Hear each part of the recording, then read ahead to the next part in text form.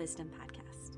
My name is Holly Lever, and I'm the owner and operator of Rosebud Wellness, where I practice women's holistic health, utilizing acupuncture, Chinese herbalism, yoni steaming, and Arvigo abdominal massage. And I'm also a new mama. This podcast will be part information on women's holistic health practices that I use in my practice, and part conversations with women who are mothers or hope to be mothers on their journey through menstruation, fertility, pregnancy, birth, postpartum, and motherhood. Please enjoy. Thanks so much for listening.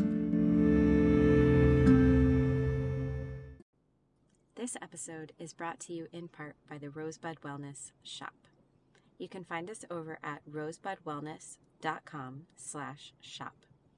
On the shop, you'll find 6 different Yoni Steam herb blends for a variety of different conditions. You can read specifically about all of the ingredients that are in the herbal blends, what you would use them for, and some specifics about the days of your cycle that you would use the herbs. There's also a video for an at-home steaming guide so that you can feel confident that you know what you're doing before you embark on this journey. But if you also don't feel so comfortable just starting on your own, you can also sign up for a consult with me, which is also available at the shop. So go ahead and check out rosebudwellness.com/shop. Hello, everybody, and welcome back. I am bringing an interview podcast to you today with a woman that I met through my podcasting community. So I don't know her personally, but we had such a great chat, so I'm really excited to share this with you today. She is a fellow new mama, became a first-time mom during the pandemic. Her son, Robin, is just a couple months younger than my daughter. So it was really fun to chat with her about her experience. She has a really interesting story to share about how pregnancy impacted her and her relationship to her own body. And then has a pretty scary experience of her hospital birth that I'm really happy that she was comfortable enough to share with us. But if you're a little bit squeamish, you might want to skip past that. And just some interesting little tidbits to share about motherhood so far. So please enjoy this episode with Kayla. And also check out her podcast if you're a podcast junkie like me. It's called Parent Tell, and it's linked in the show notes. All right, enjoy. Welcome back, everybody, to the Womb Wisdom Podcast. I am here today with Kayla, and she is the voice behind the Parent Tell podcast. And I'm very excited to be chatting with her today. She also has a pandemic baby like me. Her, I don't know if it's a son or daughter. I have a son. His name is Robin. Robin. He's 16 months old, and my daughter's actually almost 18 months. So she'll be 18 months next week. So we're just going to chat today about her period history, fertility, pregnancy, birth, little bits about motherhood. So welcome, Kayla. Thank you. Thanks for having me. I'm super excited to talk about all of these things because they're all interconnected, when you think about it. So let's go. I'm ready. Yeah, great.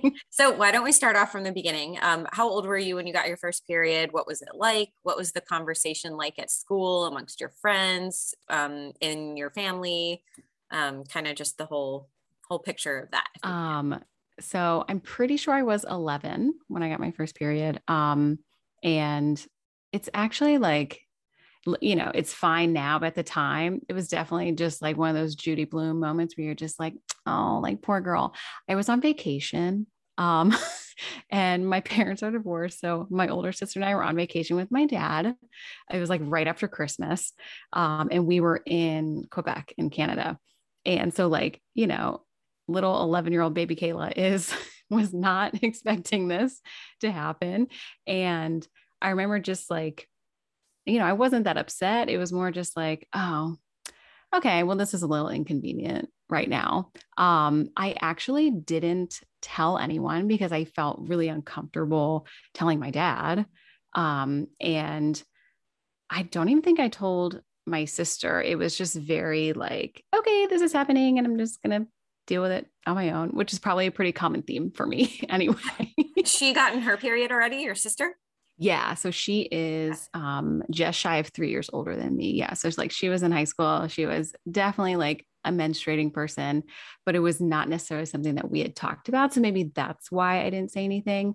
But I literally used toilet paper and stuck it in my underwear. And it was like, thankfully, because this did change for me, thankfully, it was like a super light and short period. So it wasn't a huge deal. But I do remember we were supposed to go. So it was wintertime in Quebec. So like freezing, like lots of snow. And we were supposed to go snowboarding with, we were staying with my dad's friends and they have kids too. And I had cramps. And so I didn't feel like going. And the mom, I don't think so. In Quebec, the English and French are the predominant languages. And I don't think from what I remember, she didn't speak that much English and I didn't speak that much French. So we did have this language barrier, but I remember trying to like subtly explain like why I didn't want to go snowboarding. And I was just like, oh, I just don't feel good. Like, oh, my stomach hurts. And it was such a like nonverbal connection that we had. She looked at me and kind of like made a sad face and put her hand like on her lower abdomen and just kind of like shook her head up and down. And I just looked at her and I just shook my head up and down. So we just had this moment of like, is this? Yes, it is. Okay. I'm so sorry. Okay, cool. You don't have to go snowboarding. Like, okay, great. Woman code. That's awesome. Yeah. So like, cool. I think that's why like, I don't necessarily see it as like this negative thing for me. Cause I do remember that moment very strongly, like the relief of like, oh my God, okay. Like someone else in this house who is an adult, like knows what's happening. I didn't have to say anything. It's just like this unspoken thing.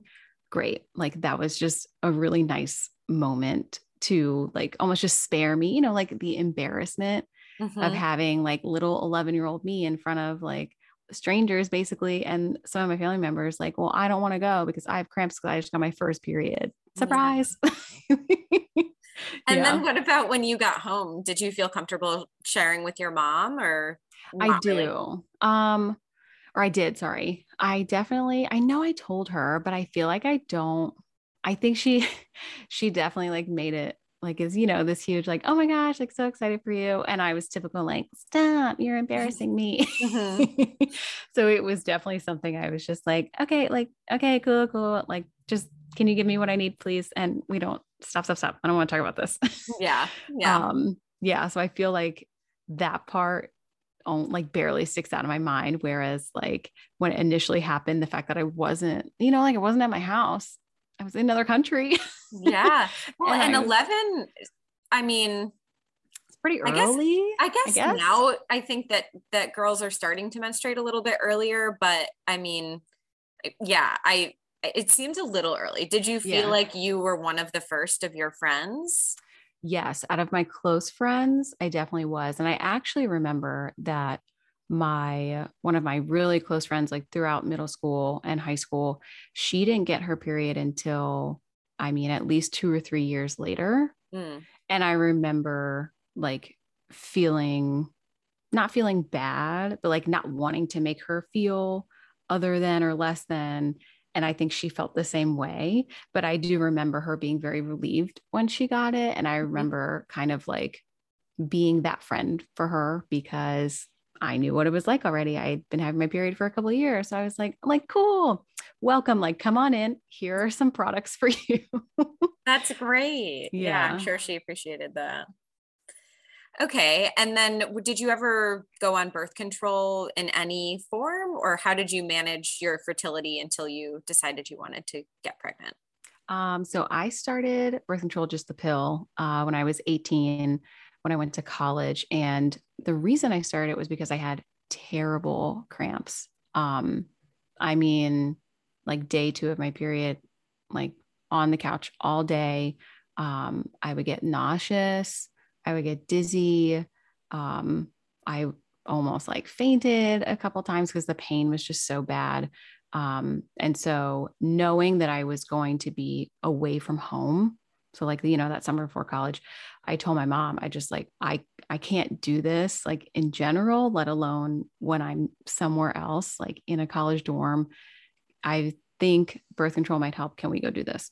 So I went on it and it really did. I mean, for me, it made a huge difference in my pain level. It also made my boobs explode. And I already, you know, like I think I was already predisposed to have large boobs. Like it was already going to happen anyway.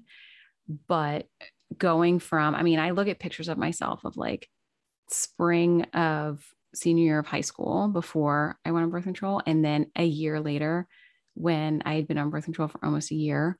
And it's like, holy crap. It made them explode. I mean, I had people ask me as a 19-year-old now, I had people ask me if my boobs were real. Yeah. And it just very uncomfortable just for me because it kind of turned into this like unwanted attention and this weird, like semi slut shaming thing, like coming from myself and from other people, you know, which obviously this ties into like the patriarchy and like society and all that stuff.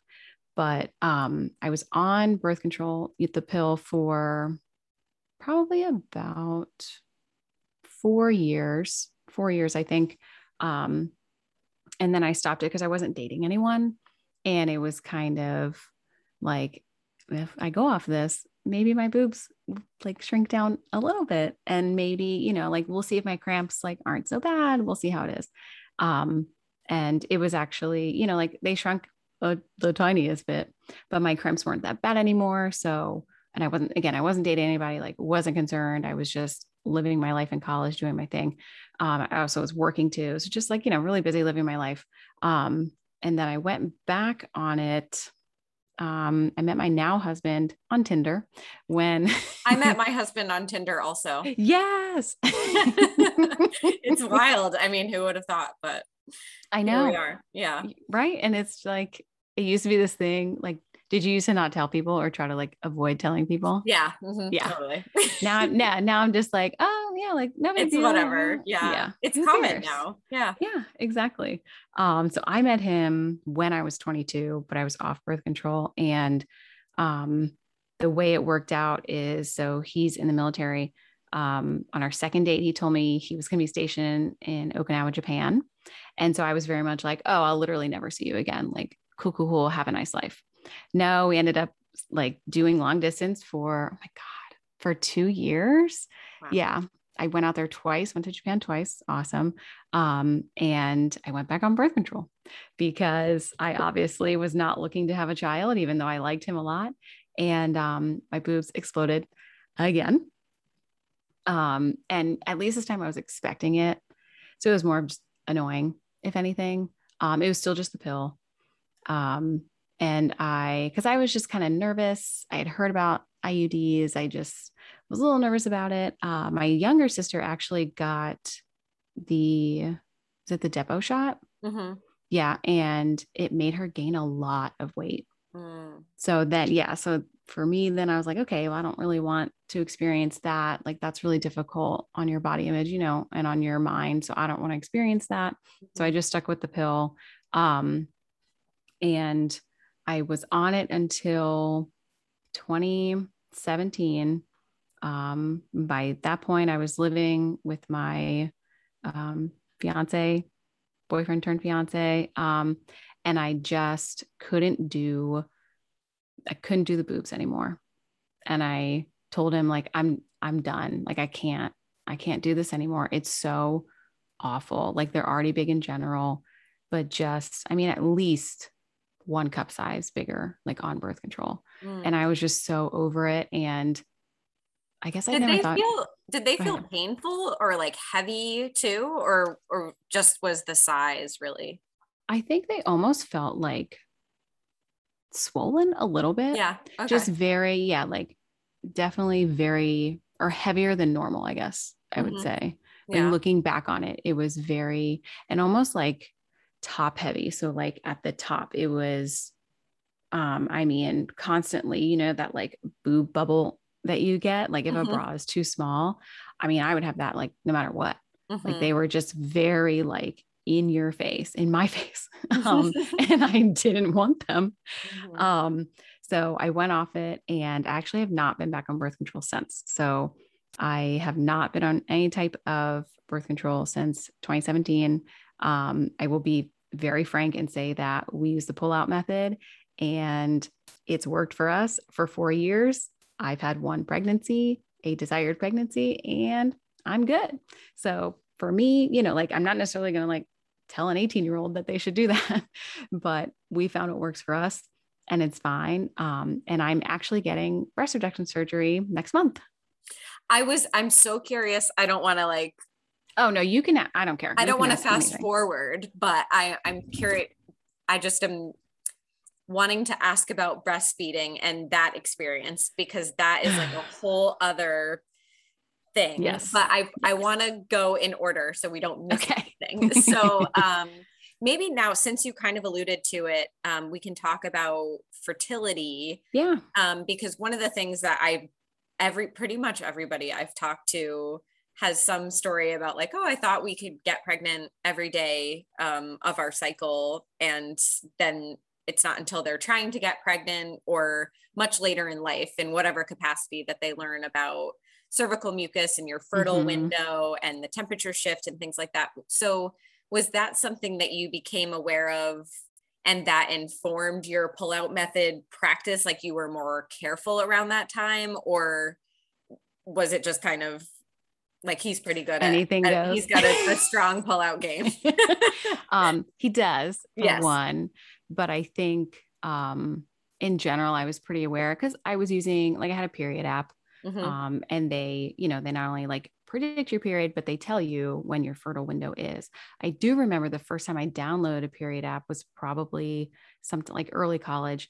And I think that might be the first time I like truly started to understand the term like fertile window, because it was right there in front of me. It literally was like, you know, these 5 to 6 days right there. And that, you know, so that like just kind of the information stuck with me. And then when we decided that we wanted to actually try and have a kid, I looked a little bit more into it. And, you know, like when is okay. So like, there's the window, let's make it narrower. Like when's the best time within that window? While also trying to not like overanalyze it and enjoy it and just like, it's going to happen when it's going to happen, which was easy for me and hard at the same time because I have anxiety. And of course, as soon as you start trying to have a baby, like you see like pregnancy ads, like you see pregnant people everywhere. It's just like when you buy, you know, like a red Ford, literally all you see on the road is red Fords. So that was the part that made it difficult. But I will say the best advice a medical professional ever gave me, I'm pretty sure is like the reason why I got pregnant so quickly. I had to get a physical. So we had just moved to North Carolina where we live now. And I was working for a new school district. So I had to get a physical. And she asked me if I was pregnant. I said no. And I think I made a joke of like, not yet, or something like that. And she was like, oh, okay, you know, like cool. And I ended up asking her, do you have any advice on trying to conceive? Like, is there, you know, like within that window, is there a specific time? She said, honestly, have sex every 3 days. And, you know, and I already knew that the sperm stays inside of your body. Now I'm going to say it incorrectly. It can be like 5 days. Right? Okay. Yeah. So she said, basically, if you do it every 3 days, like there will almost always be sperm in your body. So it's just the optimal experience if you want to have a baby. So I said, and no one had ever told me that specific advice before. So I said, okay. And we started having sex every 3 days. And I was pregnant probably, 2 weeks later.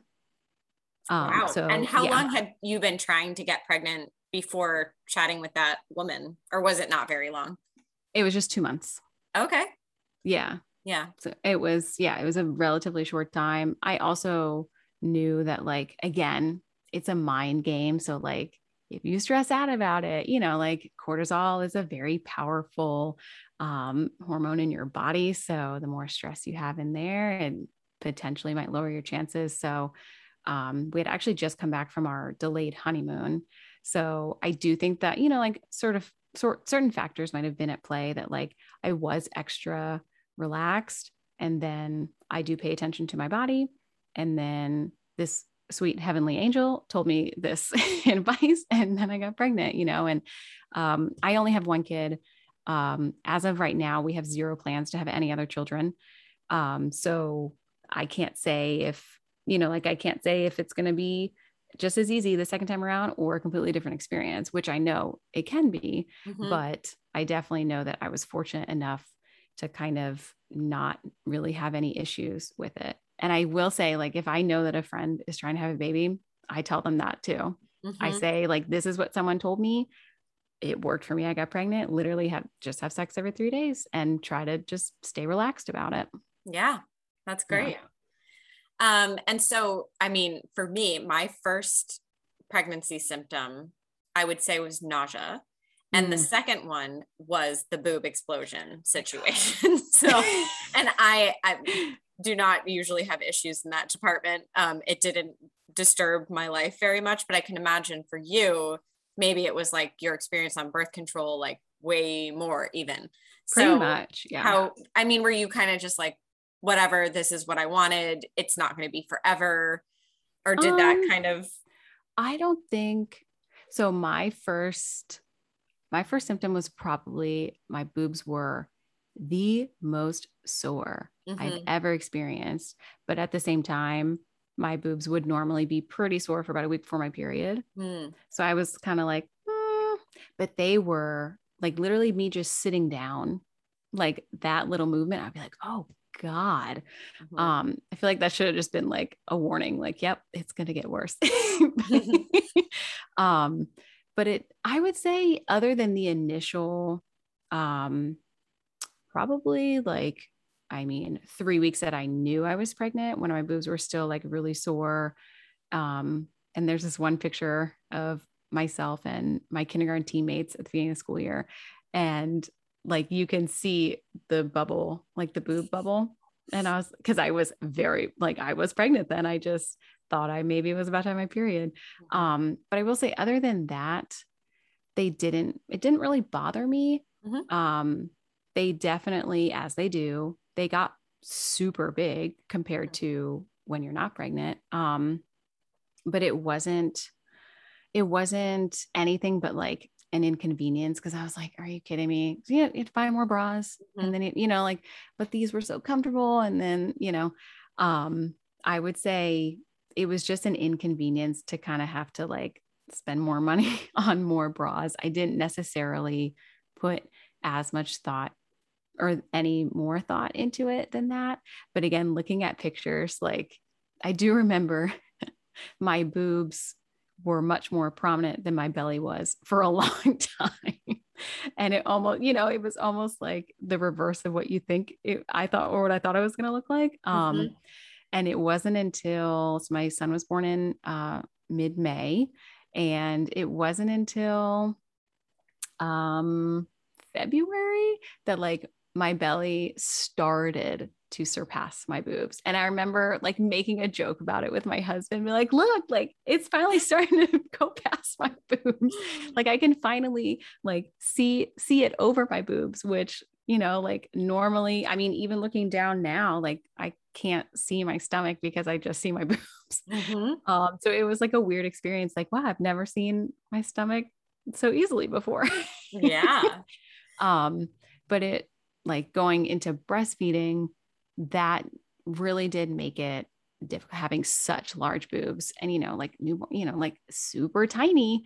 It's just a mismatch of proportions. So it just makes it more difficult. I ended up exclusively pumping for 4 months, and that worked out for me. And I do unfortunately think it was largely due to, it was more comfortable for me. My son did have pretty severe lip and tongue ties. And he got them lasered when he was 9 days old. So chest feeding did work out a little bit better after that. But I will say, I feel like the lactation consultant that I saw didn't really know how to help someone who was trying to breastfeed or chest feed with large boobs.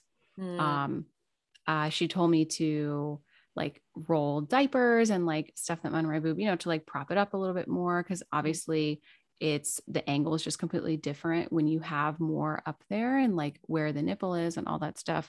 And I feel like I would try that. Just didn't work. I wish, looking back on it, I wish I had known what a breast friend pillow was. Oh, I had one of those. See, I never used it though. Oh, you should have mailed it to me. Yeah, I know, right? I only had a boppy. Okay. Yeah. I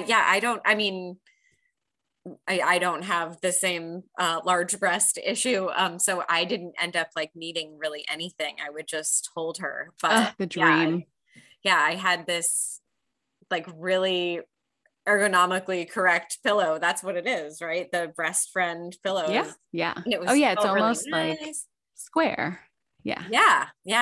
It was it reminded me of like a flotation tube that you would wear around or something. But it was also like a Tempur-Pedic feeling to it, like cushiony feeling. Yeah. So anyway. So I wish I had had one. I wish I had known what they were. By the time I found out what it was, I'd already committed to exclusive pumping. I was like, like sucks, but this is what I'm doing. I'm good. Because I do think that would have been a huge help with just essentially propping my boob up so that I could also have enough room for boob and baby on that one pillow, which with a boppy for me just didn't work. So unfortunately, I do think that like my boob size did hinder my chest feeding experience. And it is something that I really wanted to do. And then of course, being like freshly postpartum, everything, like you're just so vulnerable and everything hurts your feelings so much and your hormones are dipping. And so it was really, really hard for me. It was much more mentally and almost emotionally traumatic than I ever thought it was going to be. That's kind of, I definitely one of the driving reasons behind why I started my podcast, because I just was like, why aren't people talking about this more? Like how hard breastfeeding is in general. And then like all of the things that you could get that potentially help you, and how like your size is a huge factor, at least in the beginning, while the baby is just so tiny and you guys are both brand new to this. So I just wanted to have a place where we could just have those conversations, and whether you're a parent or not, you can listen to them. But I do remember the lactation consultant. She was very kind, but I do remember her verbally saying, and I feel like maybe she didn't mean to say it aloud, or she didn't realize that, like, again, lady, like I just had a baby. Can you not, like, I already cry at least once a day, please. I remember her saying like, well, kind of like almost under her breath as she was like thinking pretty much like how to support me, how to help me. She's like, well, yeah. And you do have a large chest, and that does make it a little bit more difficult. And it was just like, because I already knew that, but then to hear another person and a professional say that. So it was almost just like, okay, great. That's what I thought. So I guess like, I just can't do it then. Dude, yeah. Yeah. It's so interesting. I never knew this either, that could potentially impact breastfeeding. I mean, it makes sense logically. Yeah. Just logically, and like gravity. I always make jokes. I always say like big trees fall hard, like, and my boobs are very big trees. Like gravity's not my friend. And so like, you can't suffocate the baby underneath this giant boob. Yeah. Like just logistically, it's a lot to think about. And it's like, I knew that, but I didn't. And then again, you throw in like you're physically healing, and you're just the first week, for everyone, but like the first week I remember was really hard for me. Because the hormones just like abandoned me, and I was just so weepy. And in general, I'm not a crier. Like I don't really cry unless something is really, really bothering me. And I remember just being like, is this just how I am now? Like I just cry every day. Well, this is terrible. And then, then you add in like nipple trauma and not feeling like you can provide for your kid the way that you wanted to. And then of course, you know, terrified to give him a bottle because then he's going to get used to that and he's never going to chest feed ever again. You know, like all of these things that we unfortunately hear even offhand, but we just hear for years and years and years. And so like, it's almost that they're like these, you know, written in stone things in our head once we become a parent, like, oh, well, you can't use formula because, you know, XYZ. And thankfully, I don't believe any of those things anymore because I know that they're not true. You know, like you can breastfeed, chest feed for 2 weeks, do a bottle for a week, and like babies are adaptable. Like you guys, you can do what works for you. But at the time, you know, like it was just really difficult to feel like I was failing not only my kid, but also myself because my expectations were way up here. And in reality, or at least I felt like I was falling way below my expectations for a long time. You know, and even when I made the decision to stop exclusively pumping, I felt guilty about that for a while. And I used to say, I only did it for 4 months. Oh, I just did it for 4 months. And then I stopped because I just was done.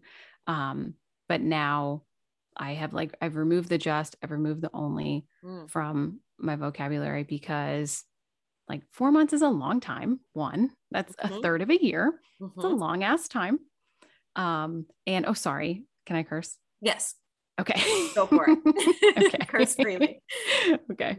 And also, I mean, I guess maybe because I had bigger boobs, like I was a little bit of an oversupplier. So, I mean, I almost thought about getting like a little mini freezer for all of the milk that I was able to save. And I mean, my son still received my breast milk long after I was done pumping because I had managed to store up so much. So I've come a long way in like accepting it more and just being nicer to myself about it. Which like in general is hard. And then when you become a mom, you just like, you're so much harder on yourself. But I will say last night, so I guess I was really upset that this conversation happened last night, but now that we're talking, I'm glad that it happened. So just last night, one of my close friends is pregnant and she's due in late October. And we're not as close anymore. It's actually the friend who got her period a couple years after me. We're not as close anymore, partially because we don't live near each other anymore. But I sent her the Freedom Mom labor and delivery kit. And I had that when I went to the hospital, and I feel like I've recommended it to everyone. And I saw it was on her registry. And so I texted her, I said, put this on your registry so I can buy it for you, please. So she got it and she sent me a picture saying, thank you. And we somehow ended up talking about breastfeeding and chest feeding. And I was very much like trying to remain super neutral because I'm very aware that it's her choice, whatever choice she decides, and it's none of my business. And whatever she would like to share with me, I am lucky that she's sharing and I'm more than happy to listen, but it's not my journey. So I can, you know, say what I did. I'm not going to tell her what to do.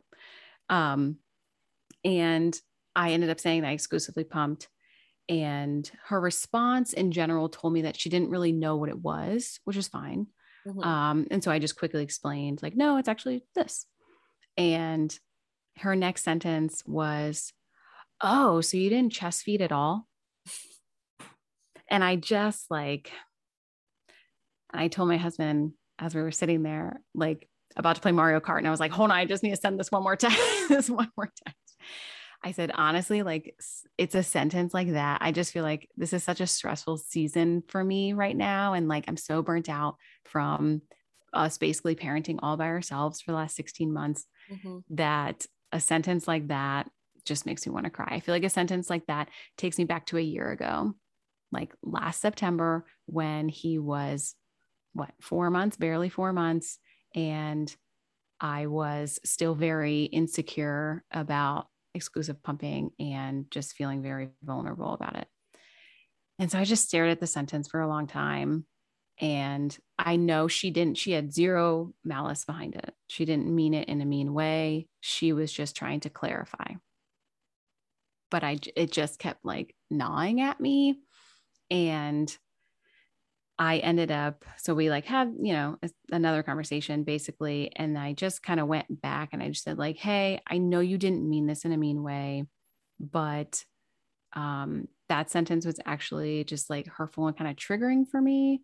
I unfortunately had a really hard time initially, like figuring out chest feeding and then not being able to do it. I felt like a failure for a long time.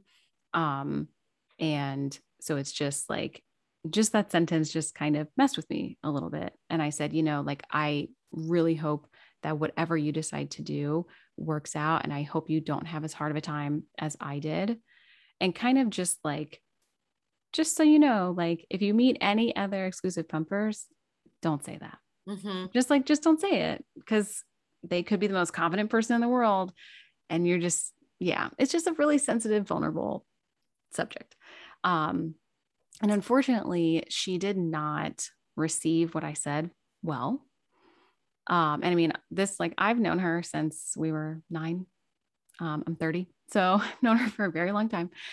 And she kind of like, there was no apology, no, just like, oh shit, sorry. I didn't know that. And like, cause how would she? She has yet to experience it. Like, how would she know? It's fine. Mm-hmm. And that's all I really wanted, was just like, oh crap, sorry, I didn't know. Let's move on. Instead, she kind of doubled down and was just like, I mean, I'm not judging you on how you fed your child. I think like based on everything else that you and I have talked about, that would have been clear. I don't know how else to ask a clarifying question.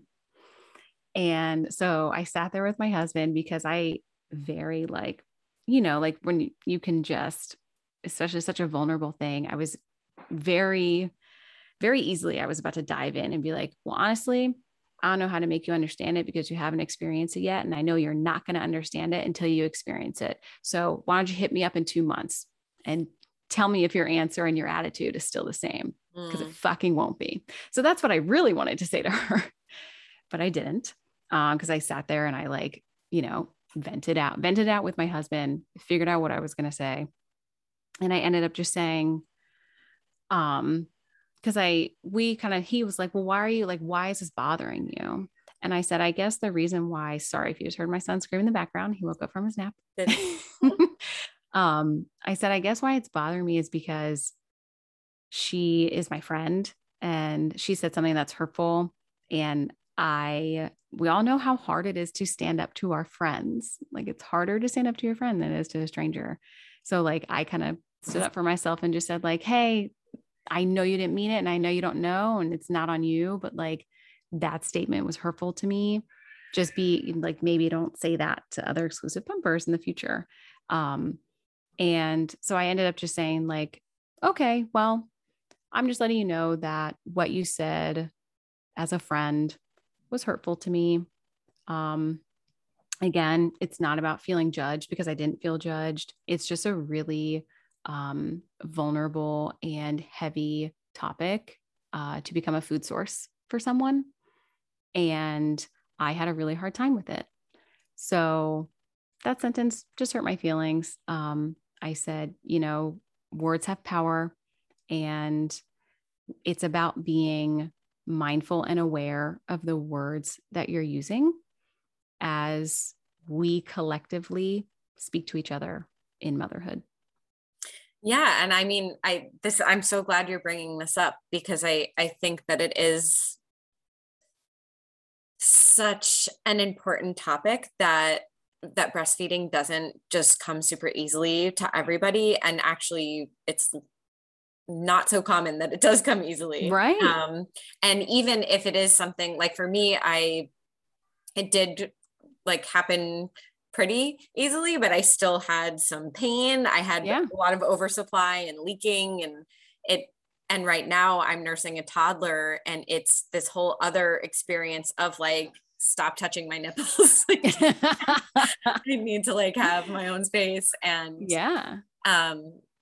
it's important. That's part of the purpose of this podcast, is to raise awareness around like that. Like you said, your words have power, and the things that you say to people, like if they strike a chord, if somebody says something about it, just to be take that feedback with grace of like, okay, I'm going to be more mindful in the future when I talk about this topic with other people, and like in particular with that person. I mean, because like you're saying, for me, breastfeeding wouldn't particularly be a huge trigger, but there's other things that would be, And so it's anybody that's in my life, I appreciate if they can just be mindful about bringing those things up, or it's not about like, like, it's not like, oh, like poor me. Like, it's not attention seeking. It's just about bringing awareness to what you're saying and how you're saying it. And I told my husband this, like, if the roles had been reversed, like before I had my son, I would have like not, I would have not really understood that.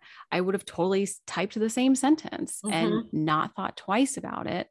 But just once you go through the experience, it changes the way you see everything. And it also just makes you more aware of making sure that you're speaking to someone in a respectful way, because like you said, like we all have our own triggers of what we went through.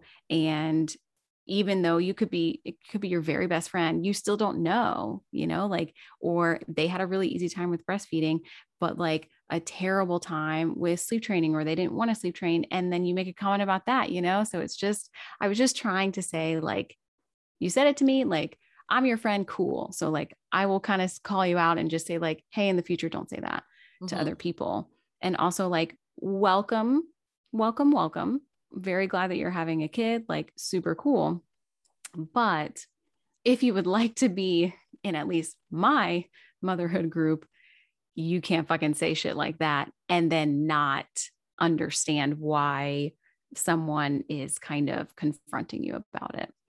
Yeah. So, so she never texted me back. And I don't know. I kind of feel like I might try and call her in a day or two and just be like, such an old friend. Like, look, I don't like where we left it. Like, you're not wrong and I'm not wrong. I just think that you might feel differently about this very soon. And I was just trying to let you know, like, in case you ever talk to anyone else, just be mindful of what you're saying, because you could be triggering someone and not even realize it. And that doesn't mean it's your fault. It just means we all have our stuff. So just like keep that in mind when you're talking to people.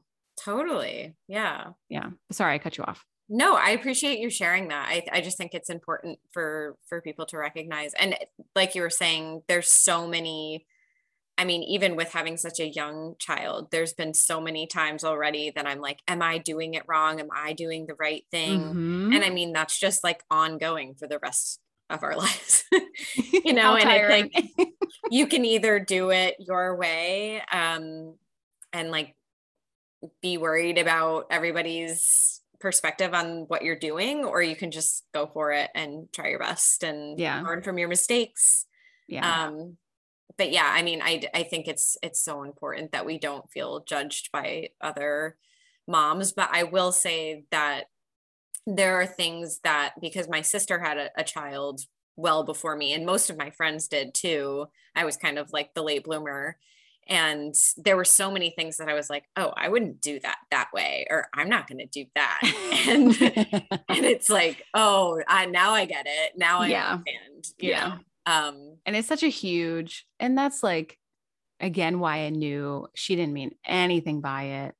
It's just one of those things that you're not going to fully understand it in the way that we understand it right now until you're in it. And I also didn't want to be like that person to say that to her, like, oh, you just wait. Oh, like, oh, you'll get it. Like, I didn't want to put that out there either. So it was kind of hard to like, how do you make someone understand something that they're just not going to understand until after they have their baby? Right. So I feel like that's why it was very hard for me to like figure out how to respond. And I don't know. I'll keep you updated. Please do. So we kind of breezed through like pregnancy and birth. Is there anything you wanted to share about your pregnancy or your birth experience that you just kind of want to chat about? I will say that among, all of the physical symptoms of like the lightning crotch and like the restless leg syndrome and the like knee cramps. The hardest thing for me was not having any control over my physical appearance. And that was not something that I had thought about before. You know, it was just one of those things I didn't see coming. And then all of a sudden I was just having a really hard time with it. I mean, I do have one memory of my husband and I were about to drive to his brother's house 2 hours away for Thanksgiving. And I was trying to get dressed. I am not like, didn't used to take me a long time to get dressed before being pregnant. I would stand there in our closet and reach for the things that like, you know, like, oh, I know this looks good on me. And then only to find out, obviously my body looks very different right now. So that shirt doesn't look the way I want it to look, the way I'm comfortable with it looking anymore. So I had a really hard time with accepting the fact that my body was basically changing without my permission, and there was nothing I could do about it. I will say that, you know, cried to my husband in the closet probably at least twice and just saying like, I just feel so different. And I, you know, people who knew me before I was pregnant, I just like don't want to be on the receiving end of questions, comments, positive or negative. I just didn't want anyone to talk about my body because I did not feel comfortable with it. And, you know, like basically a moving target when you're pregnant, like visibly. Anyway. Oh yeah. Everybody wants to talk about it. Yeah. Yeah. I mean, yeah. So thankfully though, I will say like my closest friends and like my family members, they honestly pretty much never really said anything. And that's not what I was expecting, but it was amazing to just not hear anything. It made me feel a little more normal, you know, in those moments where it's like, okay, good. So we don't have to talk about how big my boobs are right now. And the fact that like, I have to get help to get out of the chair, you know, all that stuff. Yeah. So I feel like it wasn't until I would say month 7 that I was more comfortable with how my body looked. Cause you know, it had been a while. So I had some time to get used to it. And I was able to kind of just accept like this, you know, like this is what it is. This is what I wanted too.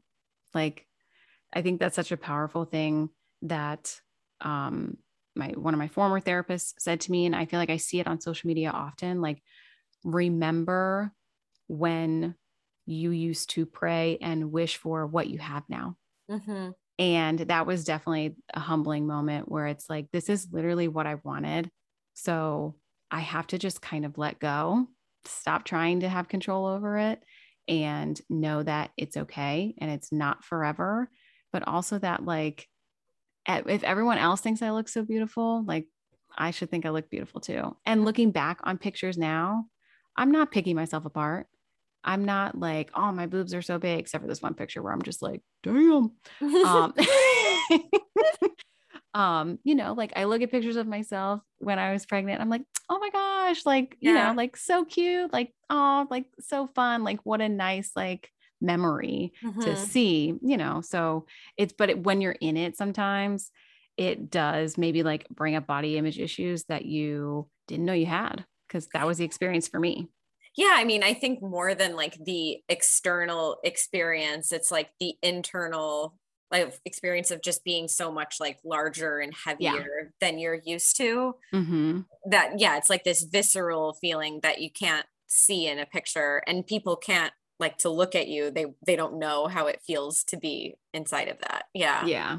And then of course that, you know, like that goes into like fat shaming in our society. And like, that is a huge reason why pregnant people feel that way, because, you know, we unfortunately grow up hearing subliminal or direct messages about how, you know, being big is bad. So all of a sudden when you're big, even if it's because you're pregnant, you know, a lot of our initial instincts is like, holy fuck, well, I'm so ugly, or like, this is bad, this is terrible. And so, yeah, like it took months, pretty much 7 months for me to accept how I looked and to feel okay with it. And that was, you know, like, I don't even want to get into like postpartum body image issues, because that's a whole different thing for a lot of people, including myself.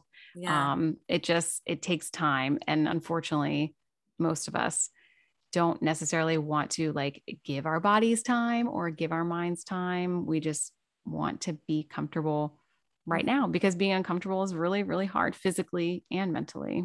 Yeah. Yeah. So, and what about the birth? Was it pretty straightforward, or? I feel like it was pretty run of the mill, I guess, my only one. Yeah. How many weeks were you? And did you go into labor naturally, or? I did. I was 41 weeks. So he was born exactly 1 week after his due date. I had made an appointment to be induced the day that he ended up being born. So I went into labor the day before. And I almost was like, okay, like I know if I make the appointment, then most likely like I'll go into labor by myself and it'll be fine. It was, again, COVID. I knew that at least my husband, Jimmy, would be able to be there with me. And, cause like, again, you gave birth there on the same time, like reading about people having to give birth alone because it was just unsafe to have any support people there because of COVID. So I at least was happy that he was going to be there. And actually I had already told, like I'm not super close with my mom, and Jimmy's really close with his mom. And I feel like sometimes she wants to like mom me because I'm not super close with my mom. And so I had to like nicely tell her like, no, like I'm good. The only person who I want in there is Jimmy, and that's who's going to be there. And I'm fine. I don't want anybody else. I started labor here at my house. I had been bouncing on that bouncy ball, the exercise ball for a week. I was eating the dates. I was eating the spicy hot Cheetos. I was going on the walks. And I was starting to get very impatient, mostly because basically everybody's texting you like, hey, you still pregnant? And you're like, yes. And just leave me alone, please. Like, if you don't hear from me, that's when I'm busy having a baby. Okay, great. And my husband was at work and I started having like pretty light contractions. And so I called him like, just heads up, like you're probably not going to come in for a couple hours, like just heads up.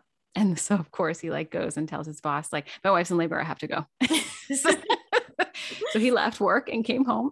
And then I was pretty much just hanging out for a while. They started to get a little more intense as like the evening came. They probably started around like 3 p.m., I would say. And by 9 p.m., I was very much like, I'm going to go lay on the couch. Like, no, I don't want anything to eat. Like, no, I'm good. I'm just going to go over here and focus and like, leave me be. Because my plan was to have no medical interventions. Not how it ended up, which again, that's another thing you have to make your peace with, which I have totally fine. We left for the hospital prior on like 12:30, so like right after midnight. And it was so funny because I called, like, hey, we're coming. And they said, call when your contractions are 3 to 5 minutes apart. And I was around like 3 to 4 minutes. And so I called and they were really slammed, which we had no idea considering like how quiet the floor was. But I feel like my only indication was the nurse on the phone was definitely like, what do you need, girl? Like, come on. And I was like, so, as I'm like taking my time, like, so my contractions are like maybe about every 3 to 4 minutes. And I was kind of waiting for her. Cause again, first kid, I was waiting for her to be like, all right, like, come on in. So she goes, so are you coming in? I was like, lady, I don't like, you tell me, am I coming in? So I was just like, yes, ? And she's like, okay, great. How far away do you, and like we live, I gave birth on the military base and we live like 10 minutes away. So she's like, okay, great. And she like hangs up on me. And I end up getting an epidural. I was falling asleep in between contractions. And they were probably coming like every 2 minutes. When I checked into the hospital, I was 5 centimeters. When I got the epidural, I was about 8 centimeters. I pretty much got the epidural like at the very last possible time I could have gotten it. And the exhaustion is what really got me. And my husband, I was on another exercise ball. My husband was behind me, like supporting me. And he said, later he was like, I honestly, like, you were scaring me because you were like, I thought you were passing out because you would literally go to sleep in between the contractions. And I was trying to hold out. I was trying to hold out mentally. Such a hard, like, it's such a mental game. And I knew that, but I was just mentally, I was done. And so I said, yep, please. Like, I'm ready. Give me the epidural. I looked at the nurse who was I had a really great nurse. And I looked at her and I started to cry. And I just said, I can't do this. I don't think I can do this. And she looked at me and she said, you're doing it. Yes, you can. And then she was like, okay, now sit still because you can't move while they're putting the needle in your back. And I'm like, so through two big ass contractions, I just squeezed the shit out of my husband's hand and stayed very still. And the guy who inserted the needle was super quick. And after that, I was like, oh, all right, how are you guys doing? Like, hey, how's it going? It was, yeah. So for me, I was like, wow, science is awesome. Like, this is amazing. Like, what? I literally went from like tears to like, can I have a popsicle, please? Wow. Yeah, it was awesome. But of course, as is natural, it definitely slowed down my labor. In total, I was in labor for 16 hours, 17 hours. And I remember the nurse at the time, she was like, oh, like, you're doing pretty good. That's like, for a first timer, that's pretty like relatively short time for a first timer. And I was like, oh, yeah. Okay, sure. I ended up giving birth vaginally, all good. Had a 2nd degree tear. Couldn't feel a thing. So I was fine, but also it was very hard initially to figure out how to push when you are numb from like your lower rib cage down. So yeah, it was can you even tell like what you could feel? So like I could feel pressure. Okay. It didn't hurt. I could just feel pressure. And cause she had told me like, you'll know, like, please tell me when you feel basically like you need to take a giant poop, because that's when he is finally like in the best position. So we need to get you ready to push. I feel like they should tell you that in pregnancy, that it feels so much like pushing out a big poop, because I felt concerned. Like I was like, I feel like this is not where I'm supposed to be feeling it. I wish that somebody had informed me. And then now everybody that I talk to, they're like, oh yeah, it's like taking the biggest poop of your life. I'm like, yeah. Noted. Just like the biggest, like most constipated. You're just like, wow, all right, we're doing this. Pooping out a baby. Yep. Exactly. Yeah. So I pushed for almost 2 hours exactly. I wanted to try more positions than I ended up trying. And it was just because I was numb. So like literally if I was, I had the peanut ball in between my legs for a little while, like right before I started pushing, and my husband lifted up like my top leg, let go, fell right back down, and he was like, I was like, no, like I literally can't, I don't know what to tell you. Like, I can't lift my legs up. So I wanted to use like the squat bar. I tried, but just not having that lower stability, it was really hard. I tried on my side for a little while, which worked ish. But then his heart rate dropped a little bit. So I ended up like standard, like on my back, my husband holding one leg, one of the residents holding the other leg. And it was so funny. They were both of them. And the resident was a man as well. So invested. And it was just like very invested in the counts because, so the nurse was like, okay, like 1, 2, 3, push, you're going to go for 10 seconds. And I could tell that both of them were like holding their breath while I was pushing. And I think I said something like solidarity. Like I appreciate it, but like, are you guys okay? Yeah. So it was very funny to like, okay, like I feel very supported right now, but like, it's funny that you guys are also like, no, you need to breathe, please. Cause you're holding my leg and I can't hold my leg myself. It was fine. They put my son on my chest and I asked purposely, like, can you put him on my stomach? Because I know instinctively he will crawl up to my boob, which happened. And like, that was really cool. Like, oh my God, they were like, the books were right. They really do that. Yeah. And it was awesome. And then they were like still down there sewing me up for a while. And I was like, like, okay, like, I don't know. What do I know? I've never had a kid before. And then like another doctor came in, then another doctor came in, and then I'm watching my husband watch them as he's trying to like, okay, what's going on? Also like trying to keep calm. And, fortunately, I mean, was pretty much just only paying attention to Robin. I could see like, okay, they're still down there. It's been minimum like 30 minutes. It's like, I had 2 tears in my cervix. And one of them they could pretty much see, and the other one they couldn't. So it was just one of those things where like, we're not 100% sure. But during that entire time, I was bleeding pretty profusely. It was for 2 hours. So I laid there like, with my son while they were trying to figure it out, for 2 hours. So I lost. Placenta already come out? Yeah. And came out like, yeah, I remember that was, like, okay. It was one of those, like, that was like a baby poop, like just mini pressure. Yeah. Totally. And I think maybe they were also trying to check and see like, were there any pieces left, trying to make sure it was completely out. And then this wonderful surgeon came in, but she was like at least the 5th doctor and like the 10th medical person to be in the room. But she was very like, okay, like, what are you guys doing? Like, what's happening here? And I do remember, because both Jimmy and my husband kind of looked at each other. She was like, she kind of said something like, and this has been happening for how long? And when they said like, oh, it's been, like an hour 45 or something like that, she was like, what are we doing? Like, she was like, no, like, okay, no, like she needs to go to surgery. Like, what are we doing?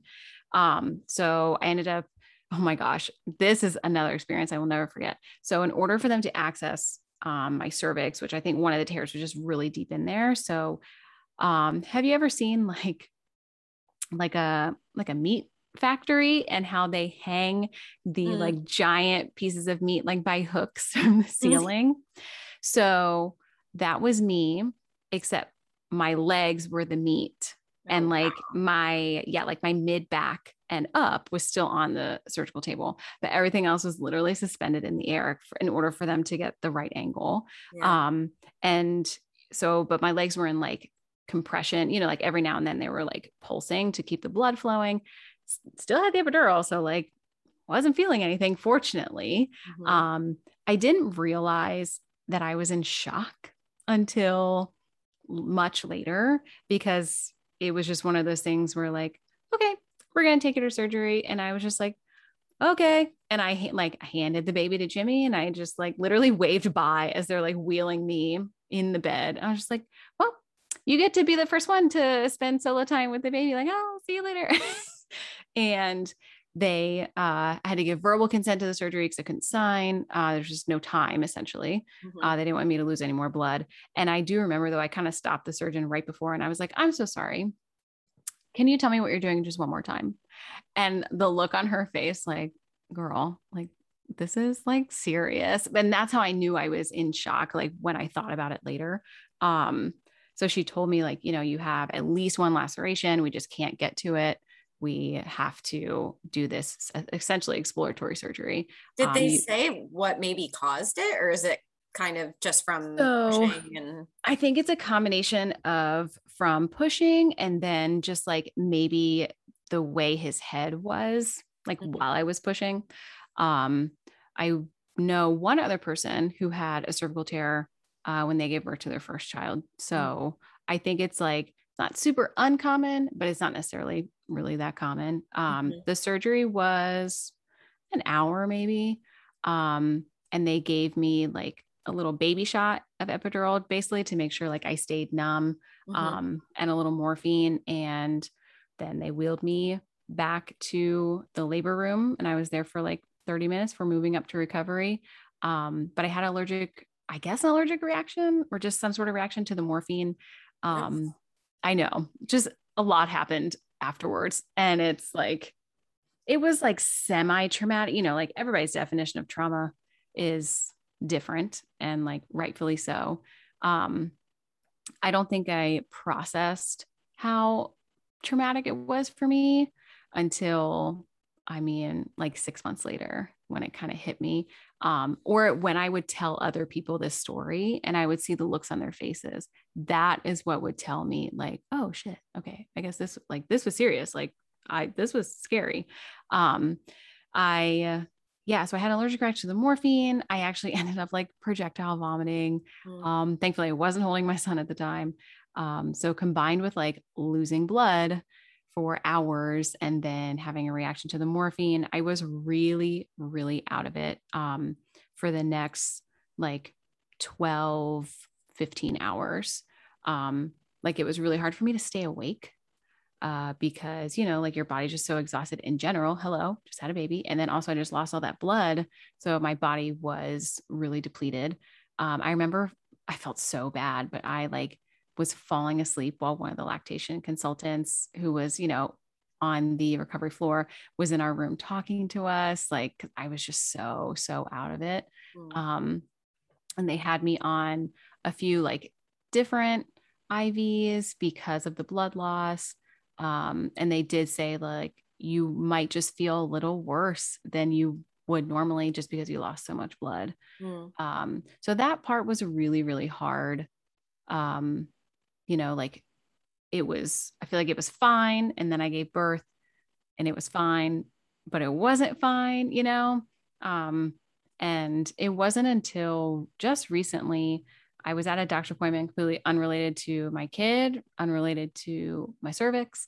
And, you know, they're looking through my medical history and the guy just very offhand asked, have you had any other surgeries recently other than the cervical surgery due to your hemorrhage? And he just like threw it out there. I just was like stunned in silence for a second, like to hear it that way. And I recovered quickly and I said no, but I thought about it for like the rest of the day to hear someone else say, oh, you hemorrhaged and you had surgery because you hemorrhaged made me, I think, like finally come to terms with how serious it was. I mean, and that was literally like 2 months ago.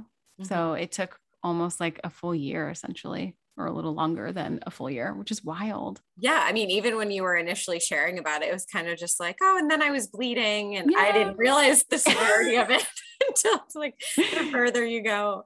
And yeah, that does sound traumatic. And I'm curious to hear what your postpartum phase was like. I know you kind of mentioned a little bit before that there were some tears. Was there anything in particular that you needed to do differently because of the surgery or? They told me that I needed to really take it easy in terms of even just walking for the first couple days. And I'm a very active person normally. And again, still being like in shock about it. So I did take it easy, but I do remember we went on a neighborhood walk. And the next day I looked at my husband. I was like, yep, shouldn't have done that. That was like, she was right when she said that I need to take it easy. And I how did you know that you lost more blood or? No, I was just like really tired. Yeah. And then again, obviously sore because I just had a baby, but definitely just felt like it's kind of hard to explain. It was almost like a not abdominal soreness, but I'm sure at the location of my cervix, it was probably just like, okay, girl, you need to not do that. Yeah. We actually saw the surgeon as we were checking out of the hospital, and I was sitting waiting for my husband. He went to go get the paperwork that you have to fill out for a Social Security card and birth certificate and all that stuff. And she recognized me, and, you know, me just like still kind of out of it. And like everybody's wearing masks too. It took me a second to recognize her, and she was coming in for her shift, I think. And she was just like, hi, like, I'm glad I saw you. And she was just like, take care of yourself. Like, just make sure you take it easy. Like, you're fine, but like, make sure you take it easy. And that was really nice that like she saw me and she stopped and said something. Cause again, to have, you know, so many, you always know it's not a good sign when you have way more doctors and medical professionals in the room than regular people. And so my husband and I always talk about how like she was just really professional and also just really kind And she, took 30 seconds to stop and just say like, basically like, hey, I remember your cervix. Take it easy. Yeah. That's nice. Yeah. That's good. There's some gems out there. Yeah, I know. They exist. Yeah. So, I want to just be respectful of your time. So we should start wrapping up a little bit, but if there's anything you want to share about your experience of motherhood so far, kind of things that have surprised you or how it's changed your perspective on life or you in any way.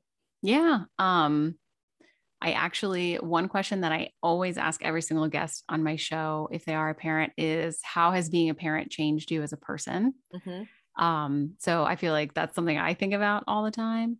I will say being a parent, being a mom, it's the best way to describe it. It's the most bittersweet experience where it's just like so cool and you're so happy. But at the exact same time, it is so hard and it is testing you in ways that you never saw coming. And then like, you're so happy that they're getting bigger, but then you're also like, oh, are you like, no, can you not? Yeah. So it's such a polarizing experience. I think it's made me more aware of the fact that ultimately, like, what I feel and think and what my husband feels and thinks, ultimately that's all that really matters, like what other people have to say in terms of advice or suggestions or opinions doesn't really matter as much as, it probably used to matter to me 2-3 years ago. And I also think I have an easier time advocating for myself. And, like that text message incident with my friend from last night, I think is a huge example. And while it was happening, I was like, wow, this is definitely like, yeah, this is a huge way that I have changed, because 2 years ago, I either wouldn't have said anything or I would have had such a difficult time saying something so that I didn't hurt her feelings. And, and then I would have ended up just like neglecting my own. So I think I've become just like more in tune with myself and also less apologetic for how I feel. Yeah. Yeah. And it's hard to explain, cause like I felt like I was like that before. Like, that's not necessarily like a super huge change. Like, I was never, like a super meek person, but having like the responsibility of someone else's life in your hands, and they look at you and they depend on you for everything, and they're looking at you and think like you're the best thing ever and you know what to do at all times, just kind of makes you, I don't know, just makes it easier to see when you don't like a situation or it doesn't reflect your values or it's not important to you. And it makes it easier to just be like, yeah, this is how it is for me. I'm sorry, maybe it doesn't align with you, but I'm good. I'm going to stick with my convictions. Yeah, I think it has helped me to sort of like prioritize things and relationships that, like having a child and the amount of energy that goes into that, like both physically and emotionally. It's just like, you don't have a lot of like leftover for any bullshit. It's just kind of like, okay, yeah, I'm done with that. Yeah, exactly. Yeah. Like where you expend your energy is, you're super selective with it because you have to be, because it's finite. Yeah. Yeah. So maybe to finish up, if you can just share where people can find you on social media, and then also your podcast. Yeah. So your website, podcast, and Instagram, or any other social media platforms where you're most active. Yeah. So my podcast is called Parent Tell. It's like show and tell, but with parents. You can find me on Instagram at Parent Tell. Just smush those two words together. The website is parenttellpod.buzzsprout.com.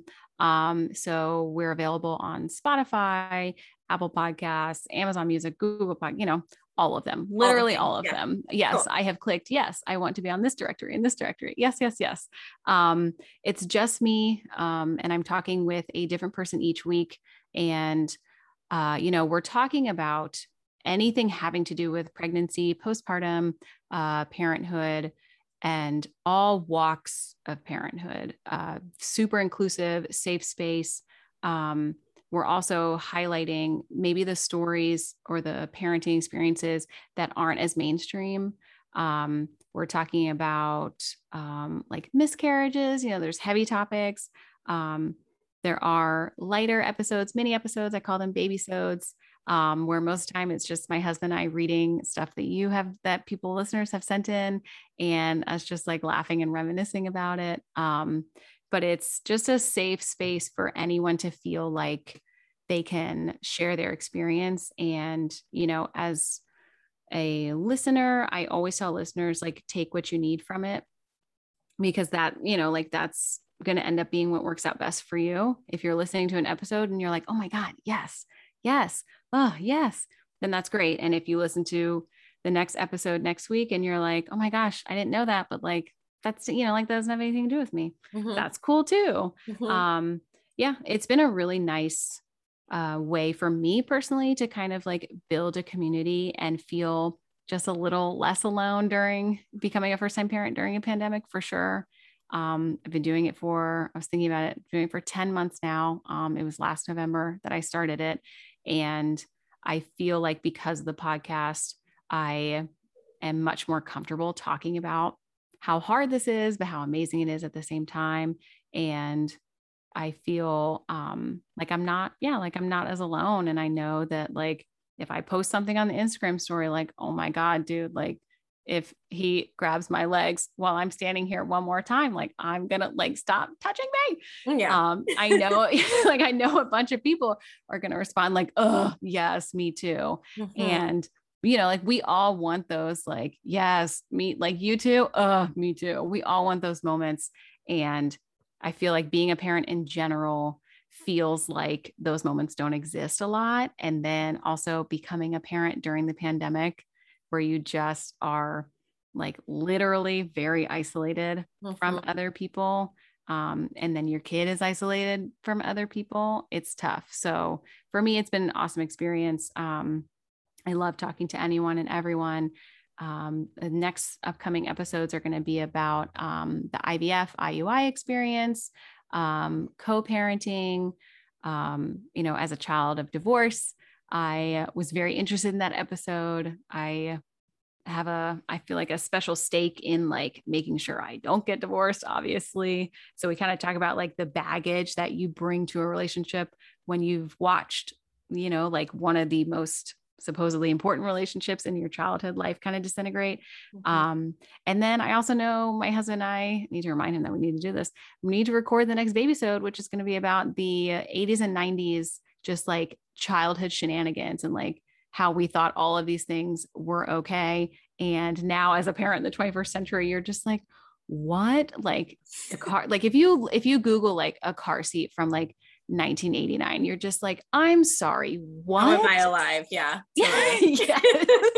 And like the Got Milk campaign, like let's all just chug milk all day, every day. Cause if we don't, then these poor children are just going to stay very short and just like break all their bones. Yeah. It's a very strange time now that we're out of it. So, like it's light, we're not always talking about dark things, but we are talking about just everything that's real. Cool. Yeah. Everybody check it out. It sounds awesome. I'm going to go subscribe to it right now. Yay. Thank you. Yeah. So thank you again so much, Kayla, for being here today. Thank you. I really appreciate it. It's been so nice to kind of like, again, I've never talked about, like, I guess like my period history with, that many people before. And then, you're actually the first like stranger, I would say. I mean, because like I've never met you in real life. Yeah, totally. But you're the first stranger that I've actually told about my breast reduction surgery happening next month. I've kept that like pretty close to my chest. No pun intended. Because again, it's a vulnerable thing. So it's been nice to kind of just feel like, I always try to be the one who's providing the safe space. So it's been nice to kind of like the safe space has been provided for me. And now I can just, So thank you. Of course. Happy to hold space. Yeah. Thanks again.